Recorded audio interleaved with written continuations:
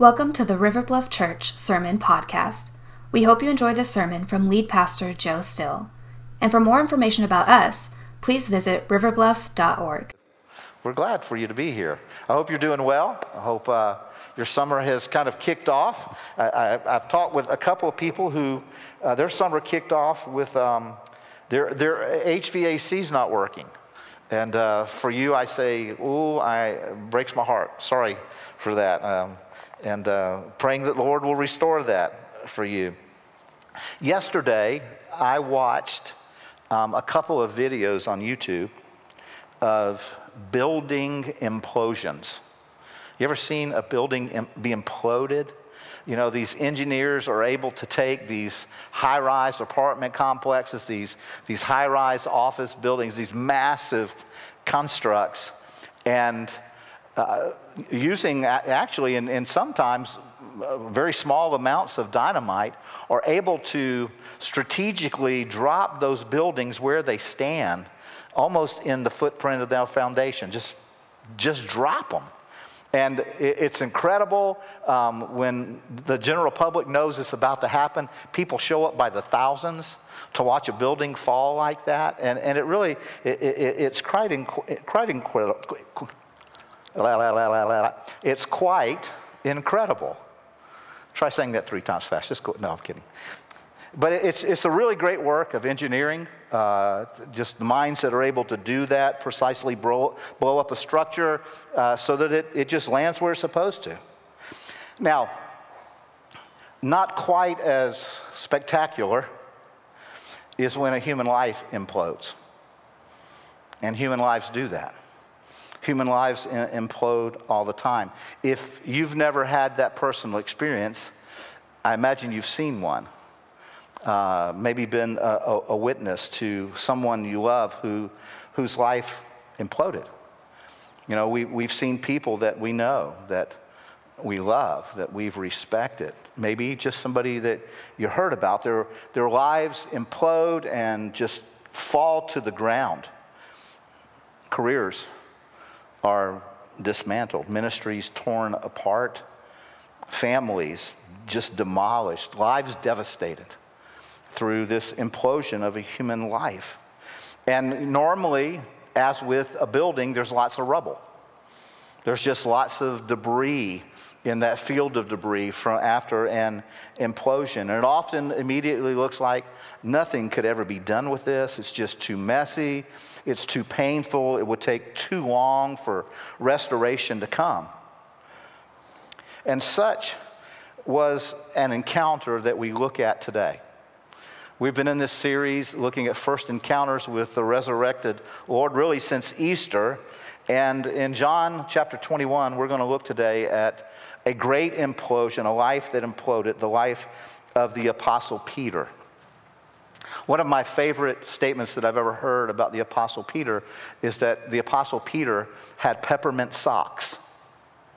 Do you know why that's said, that he had peppermint socks? Because he liked to put his foot in his mouth so much.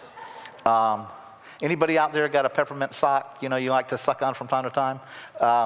I found myself feasting on a peppermint sock from time to time. But Peter, in this passage from John chapter 21, he kind of like these buildings that fall, he demolished. But now here's one of the beautiful things about some of the videos I watched yesterday. There were some before and after pics. And so there would be this building and then the rubble, and then the next thing you saw was what had replaced it. And oftentimes what ended up replacing all of that rubble was this fully restored facility being used for an even greater purpose than the former space had been used for. And so that's the truth in what we're going to see today, is the restorative journey of Peter after this great implosion. So if you have your Bibles open to John chapter 21, we're going to start reading in verse 15. We'll backtrack a little bit later, but I want to just start reading in verse 15.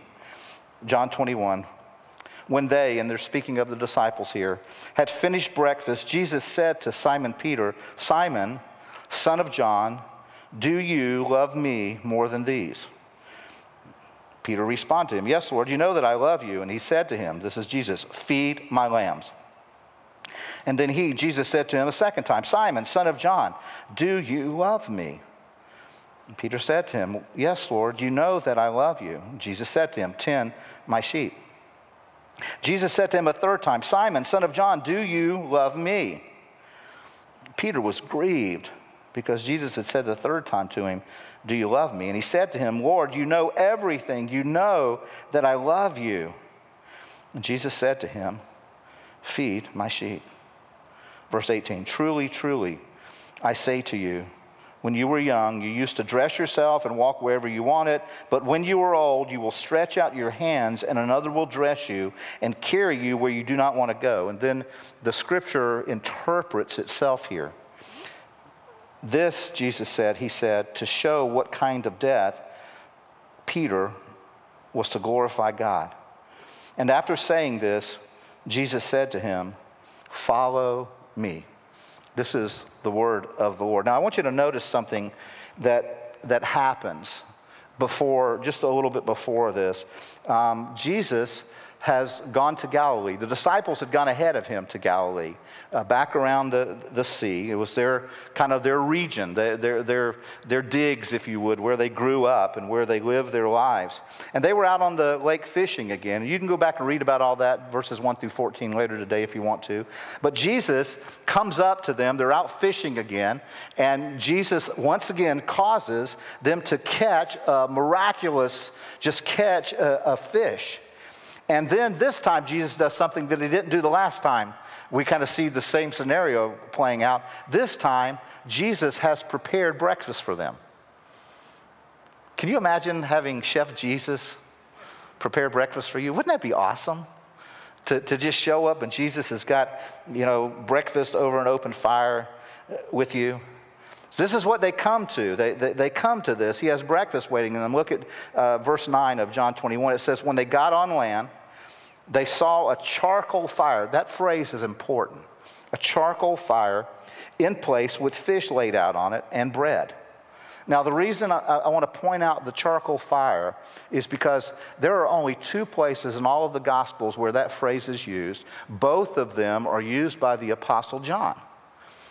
And I believe that Jesus intentionally created this charcoal fire for a purpose to fully engage all of Peter's senses in what was about to take place next, this moment of restoration of the Apostle Peter. Now, if we were to flip back just a few weeks earlier, Peter can be found standing around another charcoal fire. John records this in John chapter 18, starting in verse 17.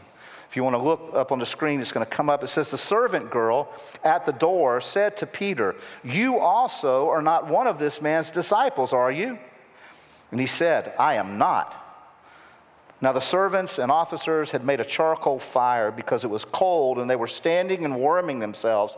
Peter also was with them, standing and warming himself." He's at this charcoal fire. Now, here's the context of that John 18. Jesus has been arrested in the Garden of Gethsemane, and Peter, along with all the other disciples, had abandoned him. They had scattered, but Peter followed at a distance. And Peter now is right outside this place where Jesus is being held captive.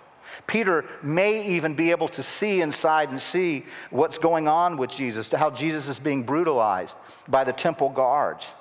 And now, while he's there standing around this charcoal fire, Peter is first confronted by a little girl who asked him, you're one of his followers, aren't you? And Peter says, I am not.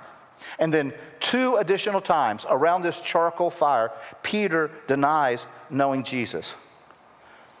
Now, I don't know that there was a disciple closer to Jesus than Peter. just in relationship. Some would argue maybe the Apostle John, and I could understand that argument, but Peter was very close relationally to his Lord Jesus. And this is one of the reasons, this moment here and some other moments from Peter's life, that I think Peter is very relatable to so many of us. So many of us are able to relate to Peter because we too often, have our own peppermint socks. We put our feet in our mouths quite often.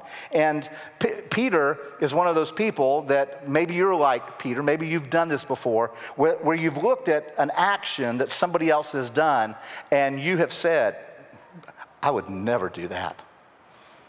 I would never do anything like that. But Peter does. Sometimes later, he does. Sometimes later, we do that. And that's why we relate to Peter, because like Peter, we've all failed. We've all failed to carry out what we believed about ourselves. And you may recall it's the same Peter. He had boldly, just hours before what we read about in John 18, just hours before, this same Peter had loudly proclaimed that he would never deny Jesus. He said, I would never do that. At this event that we call the Last Supper, the Lord's Supper, Jesus and his disciples, you remember, were sharing this meal together. Jesus tells them all, in just a little bit, fellas, you're all going to desert me. You're all going to abandon me and deny me. And I want you to look at Matthew records this. Matthew 26 records Peter's response to Jesus' declaration.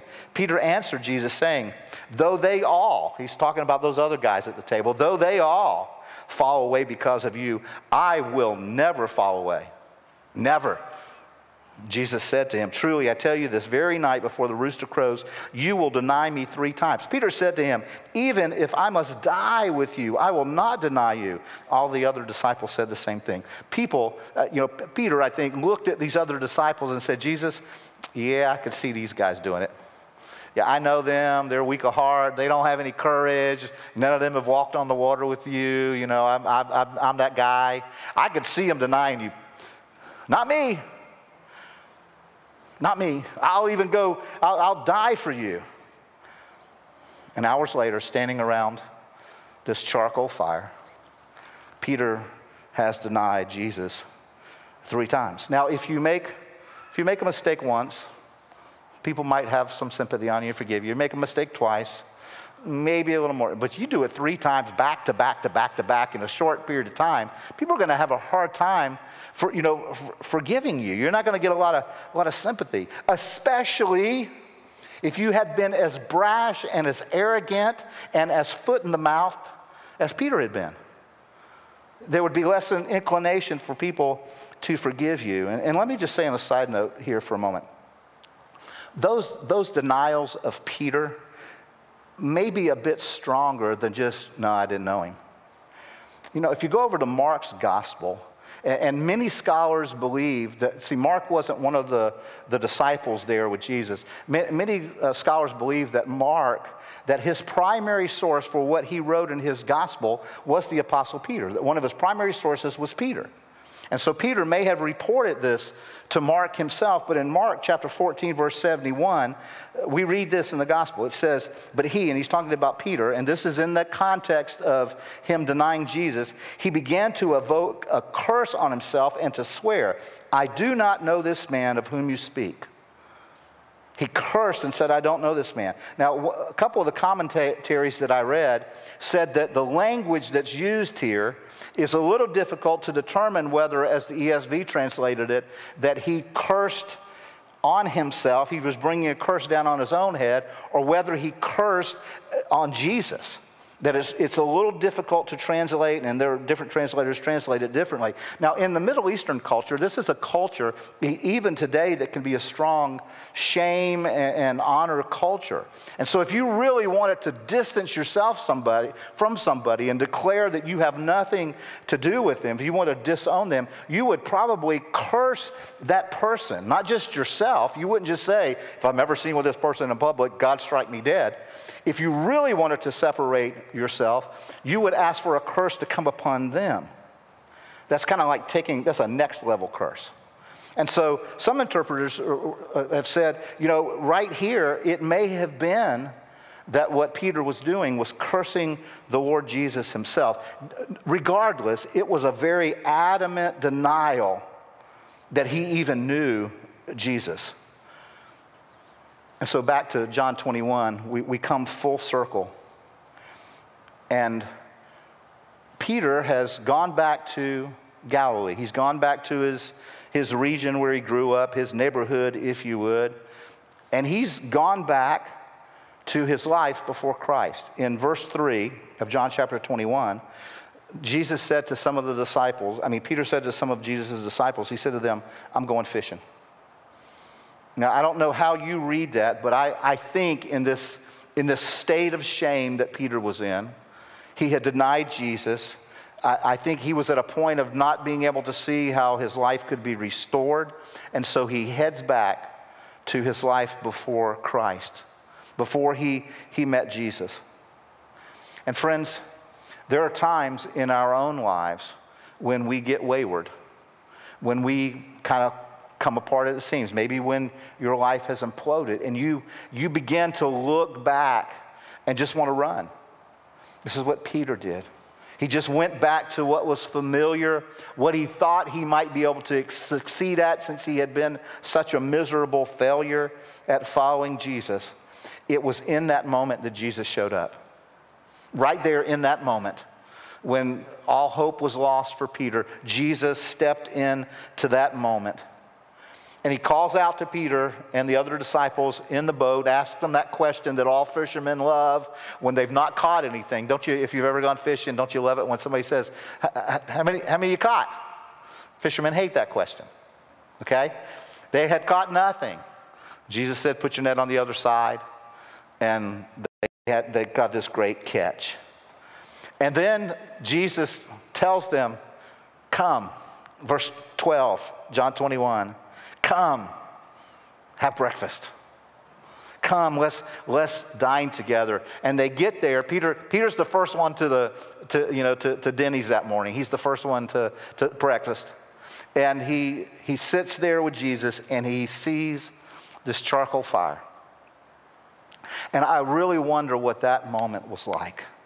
What was that first moment, face to face with Jesus by this charcoal fire? What was that like for Peter? Now imagine for the other guys it was great. It was just, they had worked all night. They were probably tired and hungry and wet and cold, and this was a great opportunity to have their bodies rejuvenated. But could you imagine even more the fellowship? The fellowship of breakfast with Jesus. That would just be so sweet. And it's in the context of that moment that Jesus takes Peter aside. And he asks Jesus the greatest question that can ever be asked of any human being. And it's one we all need to wrestle with. And graduates, it's one I would encourage you to reflect deeply on. Over and over again, you've been asked a lot of great questions throughout the course of your educational pursuits, but the greatest question that could ever be asked or answered is to hear Jesus say to you, do you love me?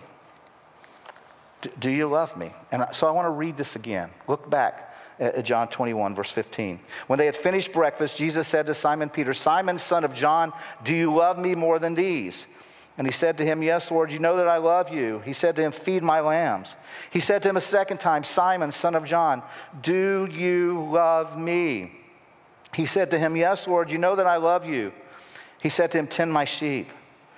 He said to him a third time, Simon, son of John, do you love me? And I'm just convinced that question was like a javelin just thrown to the heart of Peter. I think that's the way it landed on him, because this question gets right to the heart of the matter. And I pray that before we're done, you'll be able to see how Jesus repeating this question is actually for the purpose of restoration, not for the purpose of shame, not for the purpose of pushing Peter down or away. But Jesus uses this question, do you love me, as the greatest tool of restoration. But to really get at what Jesus is asking Peter, I want to quickly run through what he's not asking Peter. Okay, so here's the first thing that he's not asking Peter. He's not asking Peter, hey, Peter, do you believe my doctrine? Peter, do you believe my teachings? He's not asking Peter to make a theological proclamation at this point. He's asking Peter, do you love me? Now, I've met people, and I'm sure if you've been in the community of faith long enough, you've met people who could, they could split theological hairs with the best of them. But they're cantankerous and grumpy and mean-spirited. There's no love of Jesus flowing from them. Now, if you know me, you know I'm not saying that doctrine doesn't matter, that we should just forget about it and throw it out. In fact, if you love Jesus, his teachings will matter to you. His words, you'll want to cling. The more deeply in love with him you grow, the more you want to cling to his words. But he's not asking Peter about a theological declaration. He's also not asking Peter about repentance at this point. He's not asking Peter, hey, Peter, have you repented? He's not asking, is it this repentant heart thing? See, Jesus knows that when you fall in love with him, you want to repent. You want to experience the full measure of his love, so you will want to walk away from anything that detracts you from that love. You'll want to turn away from that.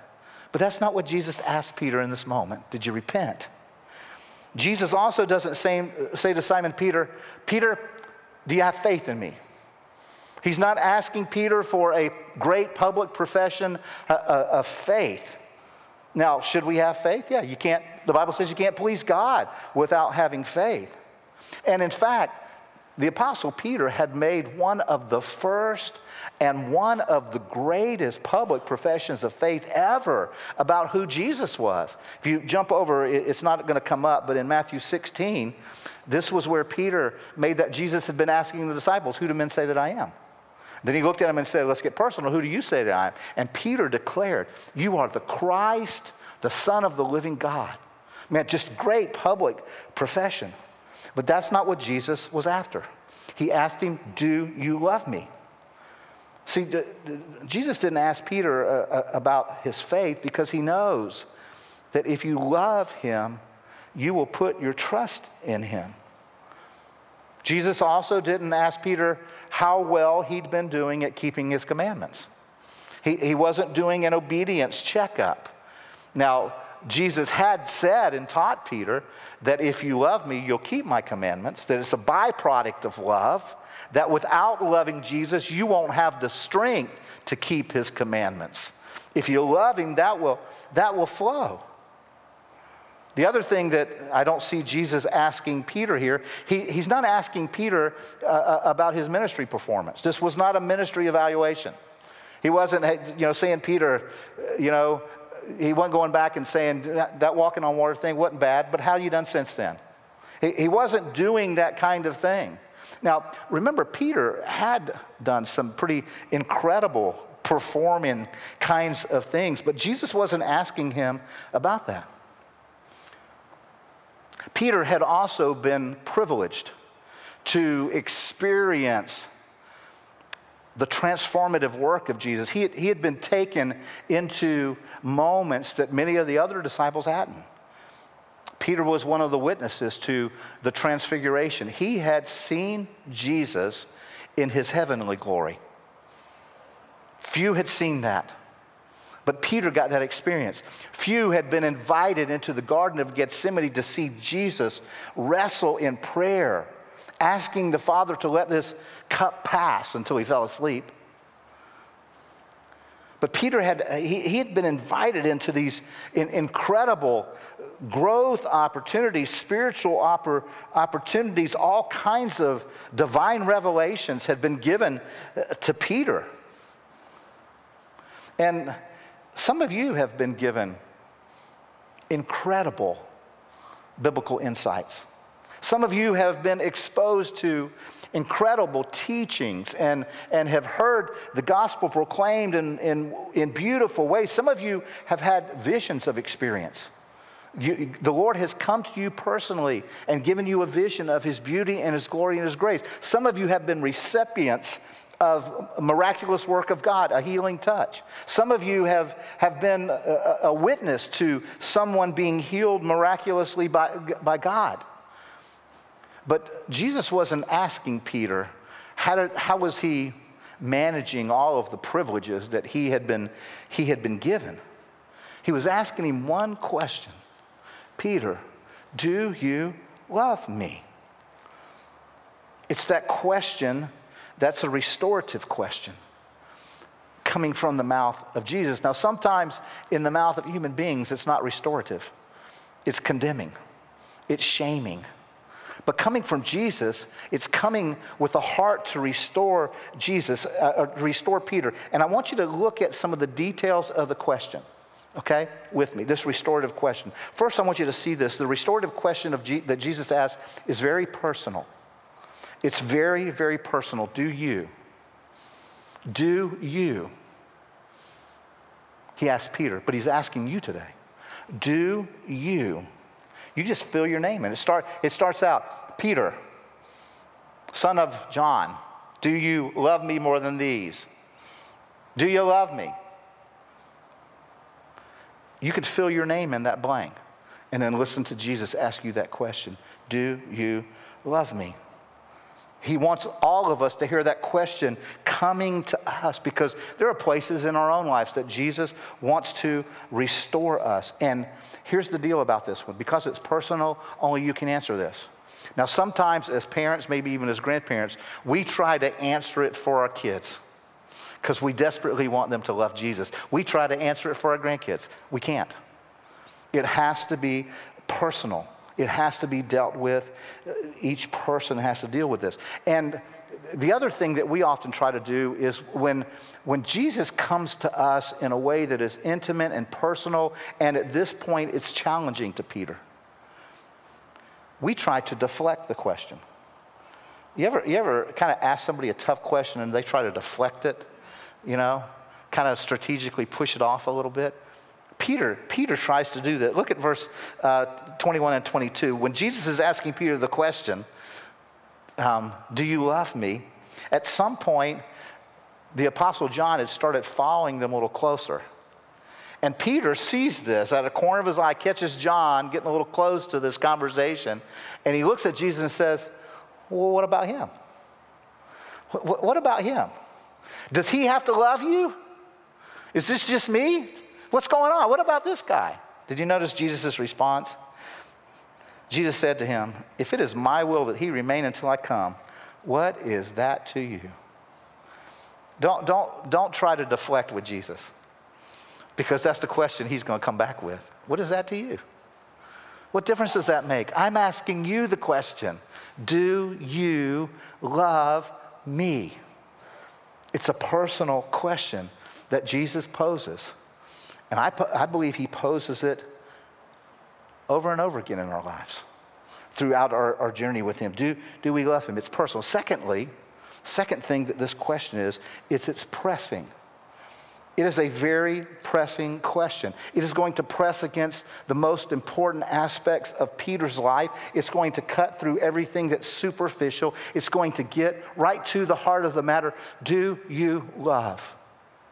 Do you love? Peter had heard Jesus on multiple occasions teach that everything in the Bible, now remember that time the Bible was the Old Testament, but Jesus taught that everything in the Bible, all of the law, the first 5 books of the Bible, all of the prophets could be summed up in one phrase. Love the Lord your God with all of your heart, with all of your mind, with all of your soul, and all of your strength.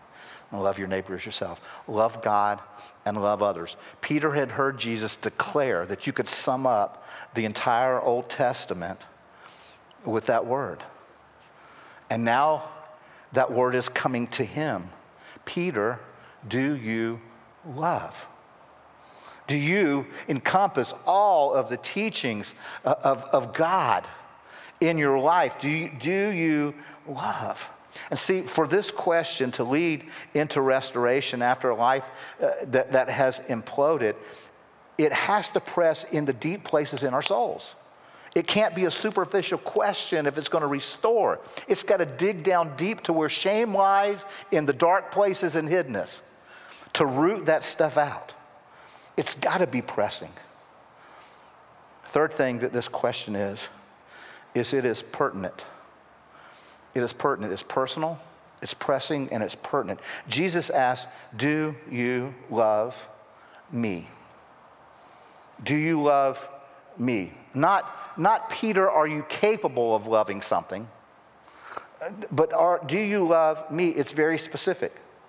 And Jesus, I think, qualified it the first time he asked it. Do you remember that? He asked it 3 times, but the first time he asked it, he asked, do you love me more than these?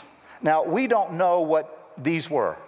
It doesn't tell us that Jesus pointed to the boat, that his fishing boat, his career, his life had been built around. It doesn't say that he pointed to the catch of 153 fish that they almost couldn't bring in.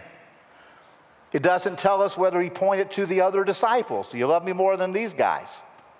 It just said, do you love me more than these? And that's a question. That's part of the question that Jesus poses, because anytime he asks something like this, it's got to dig down deep into our own lives. Now, one of the things that I trust is that anytime we gather, the Holy Spirit is present and is at work. And I believe that and I trust in it because God's Word tells me that where 2 or more gathered in his name, there he is. And for me, what that means is the Holy Spirit is working more powerfully than when I'm by myself, even if I'm worshiping privately, that the Holy Spirit's at work. And so I trust that the Holy Spirit's at work in these moments. And that one of the things he wants to do right now is to point out to you, what are these in your life?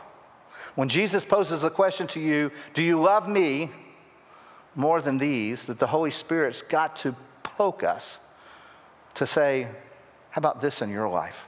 How about this in your life? How about this in your life? So for you, does that word these mean your career pursuits? Does these mean your comfort or your hobbies or your family or your financial security or your status? Friends, Jesus knows that in order to restore our souls, that question, do you love me, has to press into the pertinent areas of our life, our actual life, right where we live, work, and play. Because in some of those areas we're deceived, and we love these more than we love him. And that has to be asked. And that's why Jesus, in this moment, is patient with Peter. He asked him, do you love me more than these? Then he steps back. He says, feed my sheep. Then he asks him the next time. He doesn't use these in it. He said, do you love me? And then, do you love me? Now, Jesus is right in the middle of Peter's brokenness. And he's meeting Peter. And this is what this great restorative question does. Jesus meets us in our restoration right where we are. And he does this with Peter. Now, our English Bibles, when translating this question, has a great, great struggle to point to the flavor and the depth of Jesus' questions. Because the English language only has one word for love. We say, I love my spouse and I love fudge. I love my kids, or I love, a scoop of vanilla ice cream or chocolate or whatever. We use the same word to denote really 2 different expressions in our hearts. We know it's different, but we don't have the word for it, so we just use the same word. But the Greek language that the New Testament was written from, and we get our translations from, had many words for love. In the Bible, in the Greek New Testament, there were 3. There were eros, that was a sexual love. There was phileo, that was a brotherly love. There was agape, which is this unconditional kind of love. Always is the word that's used to describe the love that God has for us. And so it's a much more powerful phrase. So when Jesus is asking these questions, the first two questions that Jesus asks when he says, do you love me? He uses the Greek word agapao. He asks Peter, do you love me ultimately? Do you love me unconditionally? Do you love me with a love that is above any other kind of love? Do you agapao me? And both times Peter answers Jesus. He answers Jesus the same way. But he doesn't answer Jesus' question. Jesus' question was, do you agapao me? Do you love me unconditionally? Do you love me ultimately? And instead of just saying, yes, Jesus, you know that I love you, what Peter says is, yes, Jesus, you know that I love you like a brother. Jesus asks him again, do you agapao me? Peter says, yes, Jesus, you know I love you like a brother. Jesus is right in that place where Peter is in this great struggle. And I think Peter, the reason that Peter didn't say, of course, Jesus, I agapao you, baby. That would have been the normal foot in the mouth kind of Peter response, wouldn't it? The normal arrogant Peter response. Of course, man, I love you more than these dudes do. That was the Peter we knew until this moment. And Peter could not bring himself to accept the challenge that Jesus had just brought to him. Peter could not say the words. And I think it was still because he was stuck in his shame. He was locked, he was trapped in this dungeon of shame. And see, Jesus was coming in to set him free, to break that hold on Peter. But to do that, Jesus had to go where Peter was. And that's why the third time that Jesus asked this question, Peter, do you love me? He doesn't say, Peter, do you love me ultimately, unconditionally. He takes the word Peter used and he says, Peter, do you phileo me? That's the third question. Jesus takes the answer that Peter had given him and now he asks him, Peter, do you phileo me? Jesus dropped his scale down to be where Peter was because Peter could not come to where Jesus was. Friends, that's always true of us. We cannot come to where Jesus is in perfect holiness, in perfect wisdom, and perfect understanding. Jesus always has to come to where we are. That's the picture of the gospel. That was him leaving his kingdom in glory, coming, taking on flesh. Because we could not make our way to heaven without him. He had to come, he had to show us. And so he did that. He took on flesh. And in this moment, and when he comes to you to restore you, he is not going to wait on you to get it perfectly right. He's going to come to where you are. And he says to Peter, Peter, do you phileo me? And now Peter, I believe, is at the end of his arrogance rope. He's at the end of that arrogance rope. He's stepping into life in the kingdom of God. You know, Jesus, in the greatest sermon ever preached, said that the meek will inherit the earth, that the humble will inherit the earth. And Peter is now stepping in that direction for the first time. This is this first kind of humbleness in Peter. Peter's not going to be arrogant and say, absolutely, Jesus, I'm going to agapao you. He humbly says, the best that I know that I can do right now is just say, Jesus, I love you like a brother. I love you like a brother, Jesus. And Jesus receives that. And Jesus takes that. And Jesus begins to build on that. See, that third question broke Peter. Did you notice that?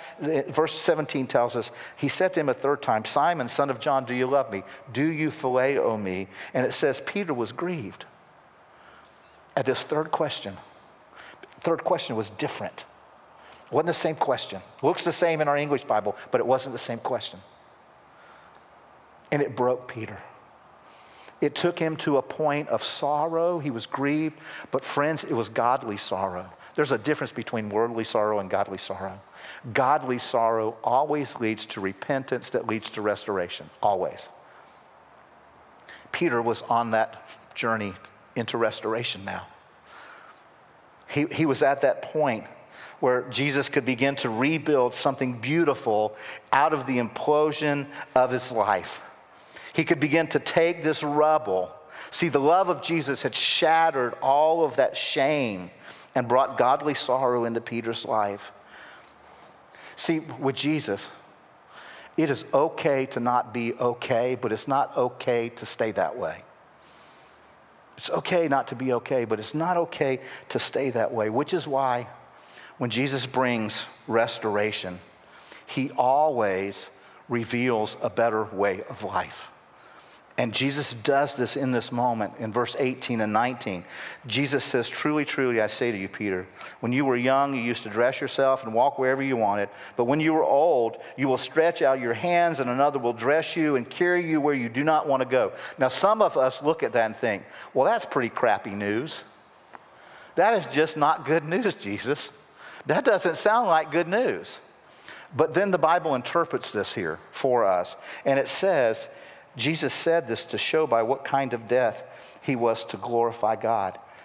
Peter, in that moment, came to understand that in his death he would be glorifying God. And Jesus finishes this part out by saying, "Peter, follow me." That was the first invitation that Jesus had ever given to Peter. And he was pointing out to Peter, "Peter, it's possible for even you to follow me.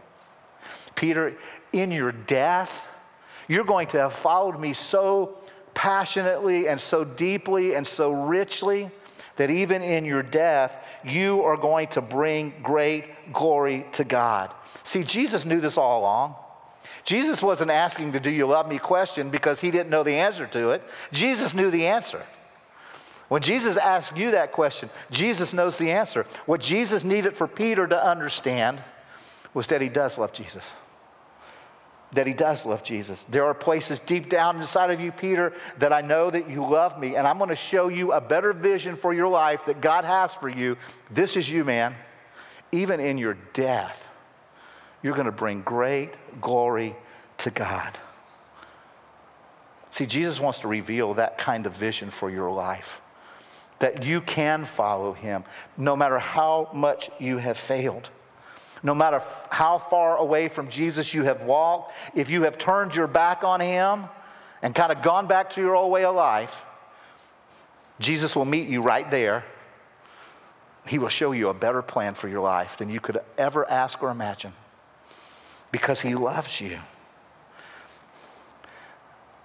Out of that great moment of restoration, God launched Peter. Many of you know that Peter was used by God to speak on the day of Pentecost, and the church was born. Church was born on that day.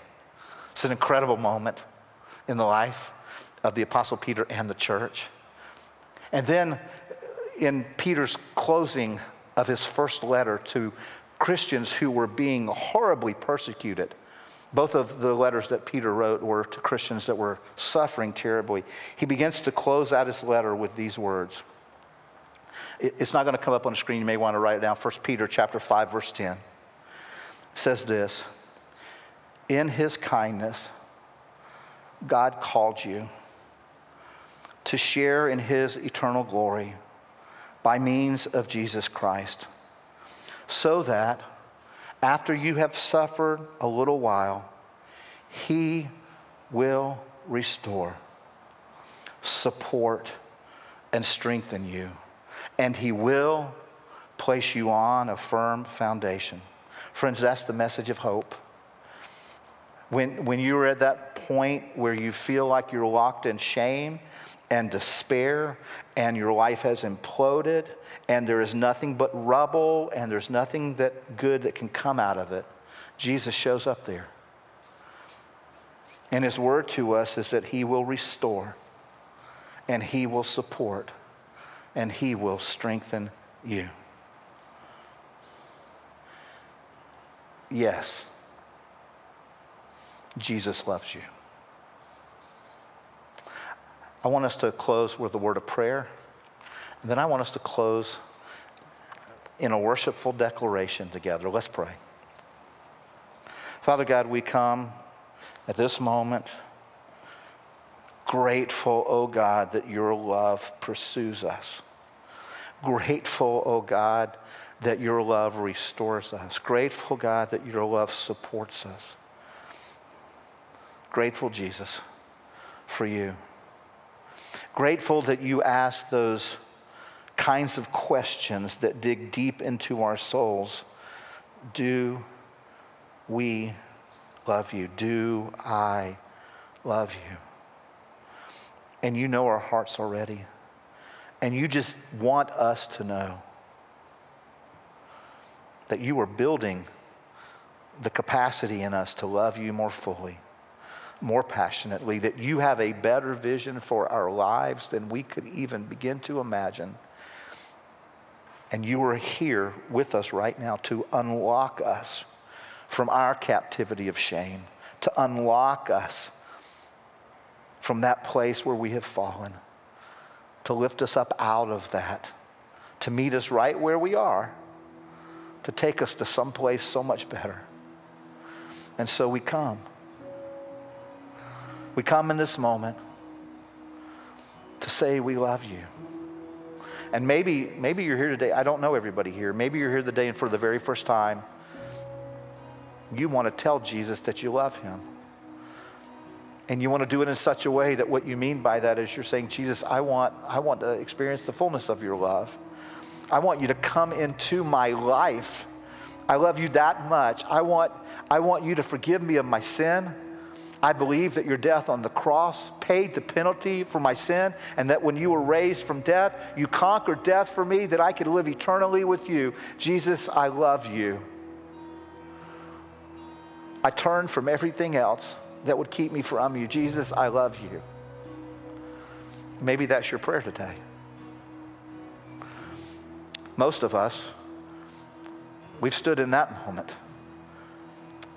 But the world, our own flesh, and the father of lies have beaten us down. Ty talked to our grads about our identity. Maybe your identity in Christ has been distorted by your own sin or by the sins of others, and right now you're confused. But you know that you love Jesus. That's enough. You can just cry out to him, Jesus, I love you. He'll receive it as you're turning back to him. And so in these moments, we stand and we sing. We declare, not just with our words, but with our hearts, Jesus, we love you. It's in your name we pray. Amen.